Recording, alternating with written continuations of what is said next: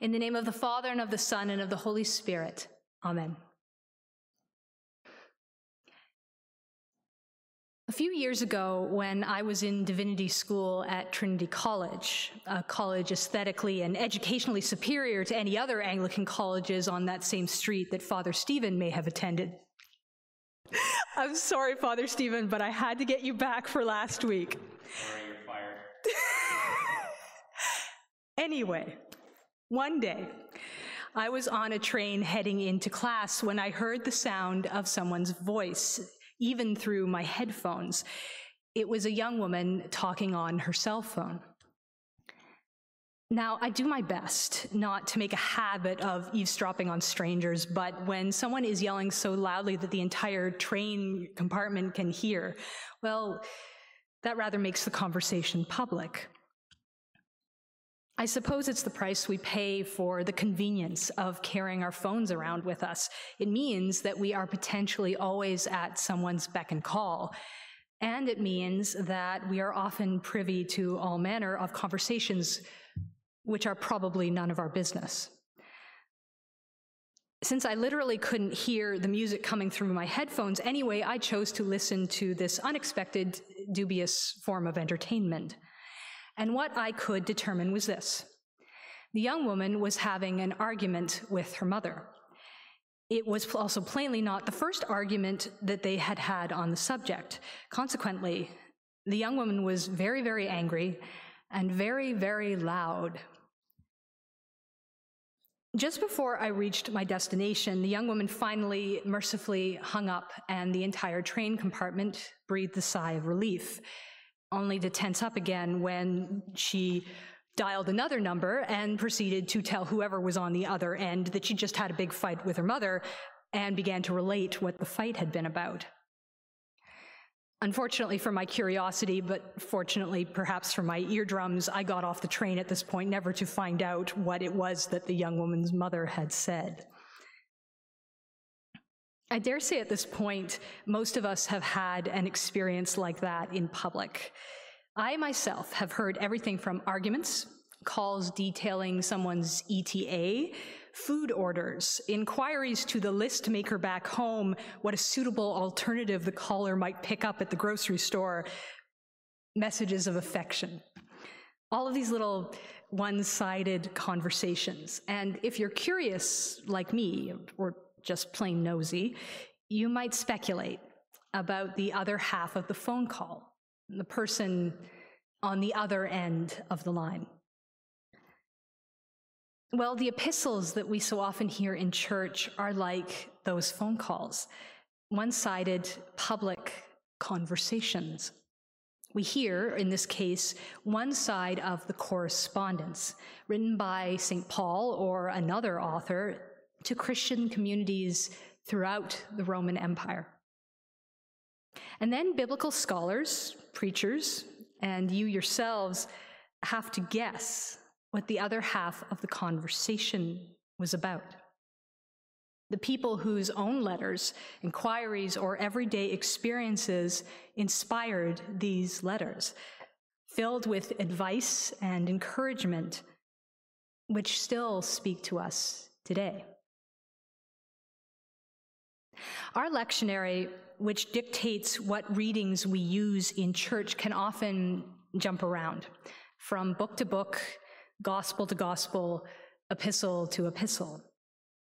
Other times, there will be a long run of readings from the same part of Scripture.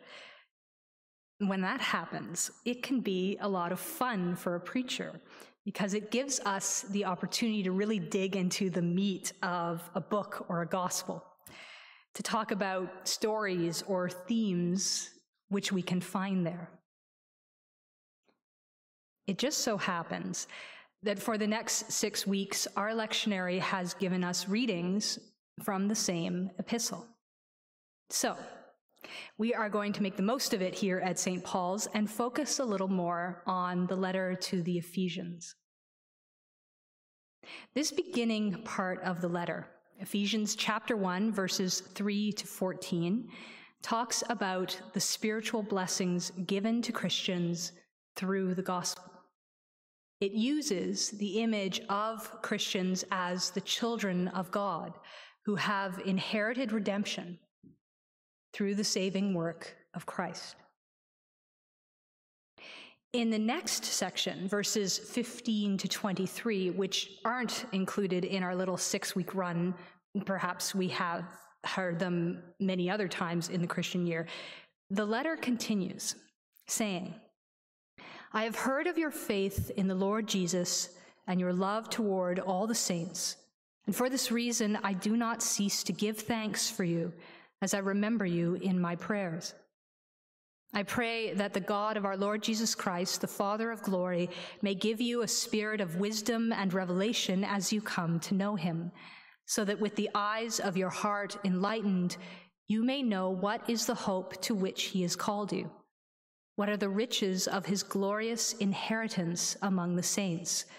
And what is the immeasurable greatness of his power for us who believe, according to the working of his great power? God put this power to work in Christ when he raised him from the dead and seated him at his right hand in the heavenly places, far above all rule and authority and power and dominion, and above every name that is named, not only in this age, but also in the age to come. And he has put all things under his feet and has made him the head over all things for the church, which is his body, the fullness of him who fills all in all. Sounds a bit familiar? And there's that theme of inheritance again. It's a chapter full of enthusiasm and support. And it's not just the words themselves which are energized. In the original Greek, that whole section, verses 3 to 23, are only 2 sentences. In English, the translators have added commas and periods to break things up, but I'm a little sorry they did. I love the idea of this chapter being read with the breathless joy of someone who recognizes their own salvation and their own mission in the world. The letter to the Ephesians will go on to discuss many other topics, from challenges in life to spiritual gifts to being armored against the difficulties and temptations of life. But more on that in the weeks to come. Stay tuned. Fun fact. On this day in 1924, Eric Liddell, the Chinese-born son of Scottish missionaries, competed in the 400-meter event at the Summer Olympics in Paris. The 400 meters wasn't even Liddell's best event. That would be the 100 meters. But the heat for the 100 meters was being held on a Sunday, and Liddell refused to compete on the Lord's Day.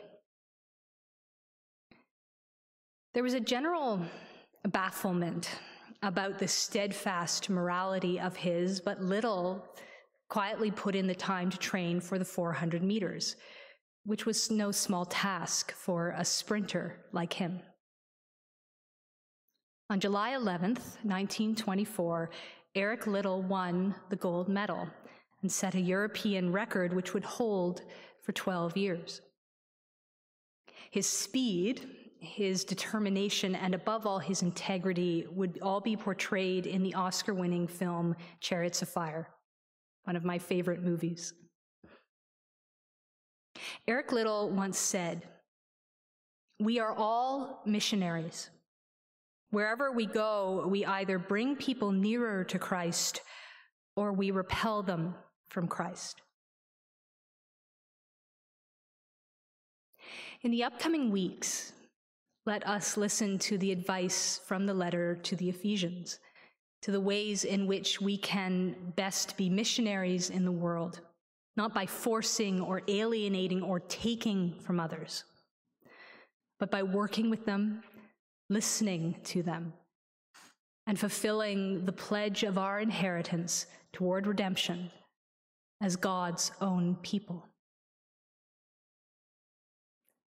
Amen.